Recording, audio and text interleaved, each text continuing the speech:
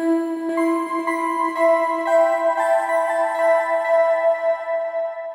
this is Reverend Raymond Coffman, pastor of the Log Cabin Community Church in Vinings, Georgia. Welcome to our podcast. Today, our podcast is entitled, Be Angry. I wanted to ask you a question today. Have you heard of this new trend that's out there here in our world? They're called rage rooms. You actually can rent a room for about 20, 30 minutes. It's called a rage room. And when you go into the room, you're given either a baseball bat or a golf club. You wear protective goggles when you're in the rage room. And when you go in the room, you're encouraged to just let all of the anger out you have. So with that baseball bat, you can break a television screen, you can throw some dishes on the floor, whatever is in that room, you can completely destroy it. So with that golf club or with the baseball bat, you destroy what is in that room, you get out your rage, then you walk away and hopefully you're a little calmer. You know, it just reminds us that anger is an emotion that is very strong and has been a part of our world. Not just in our culture today where we see a lot of outpouring of anger. Anger has been a part of our world and is a part of our emotions, and our emotions are God-given. Anger is a subtle emotion, yet is one of the most dominant human emotions. We never quite know what to do with it. There was a Disney film that was produced a few years ago, and it was called Inside Out. And it was about a young woman who was 11 years old, and she lived in the Midwest, and her father got a new job, and he had to be transferred to San Francisco in California. And the story tells about her feelings and her emotions, and it talks about her feelings of fear, of anger, of then disgust when she got to the new city and didn't care for the school and the friends she was making. Then it dealt with her sadness, and then finally, at the end of the film, she was able to find joy in her life. You know, all of those emotions are quite real. And on our own, anger can control us, and it can also get out of control. When we think about anger being very prevalent in our lives and the world around us today, but when we study God's word and we study the Bible, we see that anger is an emotion that even was addressed in the Old Testament, in the Hebrew Bible, and Jesus and the disciples spoke about anger. Let's look a little bit more into that. We often hide it behind other emotions because we are afraid to acknowledge it. Anger is such a strong feeling that a lot of times we don't know what to do with it. Perhaps we were told when we were growing up that anger was wrong or maybe it was a sin. And so we try not to be angry because maybe we were taught that way. Or we don't know what to really do with these feelings of anger that we have inside of us that seem very, very, very strong. Many of us, when we get angry, instead of expressing it in a healthy way, we become very passive. Some people then shut down in their relationships with other people or shut down emotionally. Have you ever worked with someone or maybe had someone in your family and you knew that something was wrong, they became very quiet or passive, and you say, hey, what's bothering you? And they go, nothing, there's nothing wrong. And you kind of knew that something was wrong. We let our anger come out sometimes in more acceptable ways, but maybe not a very healthy, authentic way. Anger is one of the hardest emotions for us Christians to deal with because we really want to be kind and nice to each other, and I certainly understand that. The Apostle Paul, when he wrote his letter to the Ephesians, he wrote it 60 years after the death of Christ. And he was writing to this church, and he was speaking to them about unity and about coming together. And he was talking to a group of new Christians, and there were Jews and there were Gentiles, and they were coming together as young Christians and learning how to work within that diversity. And I'm sure during that time, there had to have been some strong feelings that they were working out. And he says that since we belong to Christ, we must live now differently. Paul then says to them, be angry, but do not sin.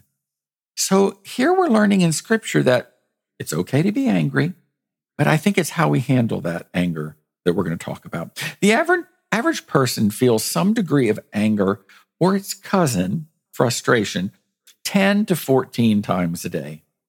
I often get mad at myself if I've forgotten something. Have you ever gotten in the car and driven halfway to where you were going? I did this today, and I realized I didn't have something very important I needed and had to turn around and come back. A lot of my anger and frustration is towards myself, but it's also very easy to get angry and frustrated at others. And just think it happens 10 to 14 times a day for most people. Here is what we need to note. Anger is not a sin. Anger is an emotion.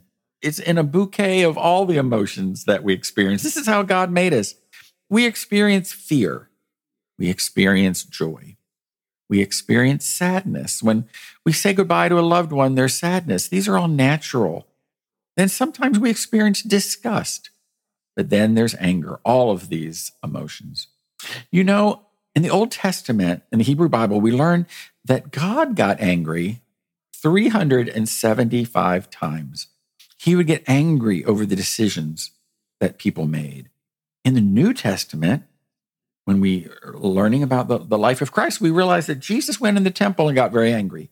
Jesus got angry. If we don't get angry in a relationship, are we really being authentic? Have you had a friend or a close relative and you've had to sit down and talk out something that was bothering you? And when you get through that, it might not be fun to deal with. We may kind of put it off. But when you work through that anger in a relationship, then you both become a lot more authentic because you're being real. Sometimes anger, when we experience it, simply means, I care. I care about you. Sometimes our anger is an expression of love. We're angry at someone because we love them so much, we don't want them to make a mistake. Or, I'm not going to stand by and watch you waste away your life. I can hear someone saying that. Anger a lot of times is because we love and we care other people. It's what we do with our anger that may cause us trouble. The Apostle Paul said, be angry and sin not. The starting point is to admit our own anger. Now, many times we hold anger inside and we may be feeling troubled or frustrated or depressed when we're really experiencing anger. So sometimes we have to take a step back, look within, and say, what am I feeling today? What are my emotions? Am I experiencing fear? Am I experiencing anger? And what am I angry about that I don't want to admit? And to really look within and find out what emotion you're feeling. There is a saying that goes like this: if I don't talk it out, I'll end up taking it out. You know, when we bottle up our anger, any emotion, we bottle it up and don't express it. And sometimes it comes out in ways that are not appropriate. We have to acknowledge that I'm angry, and then we move forward. We learn from Scripture, don't let the sun go down on your wrath.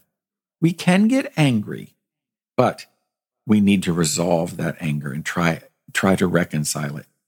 I've talked to many couples and I say, what's the secret of your long marriage? And one of them inevitably will say, we tried to never go to bed angry. We tried to resolve those feelings.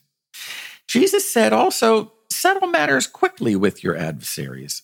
So people have problems, have difficulties, but he's encouraging us to try to quickly resolve them. Anger neglected leads to bitterness. And when we hold on to that anger, it really is hurting ourselves. Bitterness affects both the body and the soul. I want to talk to you about two types of angers today.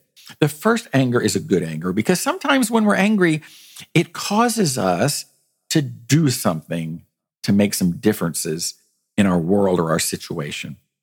I read about a man this week. He was British, William Wilberforce. He died in 1833. He was a very famous British politician and also a philanthropist. He was so angered at that time about the British slave trade in the 17th century. He took steps in Parliament to change the course of history, to say slave trade is wrong. We can't do this. He took his anger and something positive came out of it. Martin Luther King the Log Cabin Church. We're here in the community of Atlanta, Georgia. And Martin Luther King is from our city. And the civil rights movement was begun right here in the 1960s. And Martin Luther King took his anger about what he's feeling and thinking about African Americans, and he created a positive awareness of that cause. So anger sometimes can start out and cause some very good results. But there's also an anger that is maybe a negative anger. Exploding in rage is not dealing with it in the sense that Paul speaks. Sometimes when we build up anger, it becomes rage within us. We don't make good decisions when we're angry. James said in the New Testament, "My dear brothers and sisters, take note of this. Everyone should be quick to listen, slow to speak, and slow to become angry." How do we deal with it? Well, let's look at Paul's words that he wrote this. He said, "Get rid of all bitterness, rage, anger, harsh words, and slander, as well as all types of evil behavior. Instead, be kind to one another, tender-hearted, forgiving one another, just as God, through Christ, has forgiven you." I love that word kindness. When we treat other people with just a little bit more kindness, the world really is a more pleasant place. And we as Christians are called to be gracious and kind. Because God has forgiven us, and because we've received forgiveness, we can offer it to others. Forgiveness is the heart of the gospel. Is there someone in your life, perhaps someone that you feel like has harmed you or hurt you, and you're holding on to that hurt today? Can you look within and examine that hurt and try to find a way to resolve it? These issues aren't easy. But with God's help, as you resolve these issues of anger, you free yourself up in the Christian realm of forgiveness and kindness and love. There is, as we conclude today, I want to share with you some train safety at tracks. When I was a little boy, I remember this was very popular, where people would teach you when you're traveling over a train track, you have to stop, look, and listen. And in our lives, when we're dealing with anger and some tough emotions, can we apply that to that little bit of wisdom where we can stop before you say something that you'll regret? Look to see why you are angry, looking within, and then listen to the Holy Spirit's guidance for a better response in your life. The same advice that saves us from trains will save us from the train wreck that the emotion of anger can cause us if it goes unchecked. My prayer for you is a life of kindness and peace. And I pray that these words on anger have helped you today to look within and to be able to live a life free of anger. Thank you, and God bless you.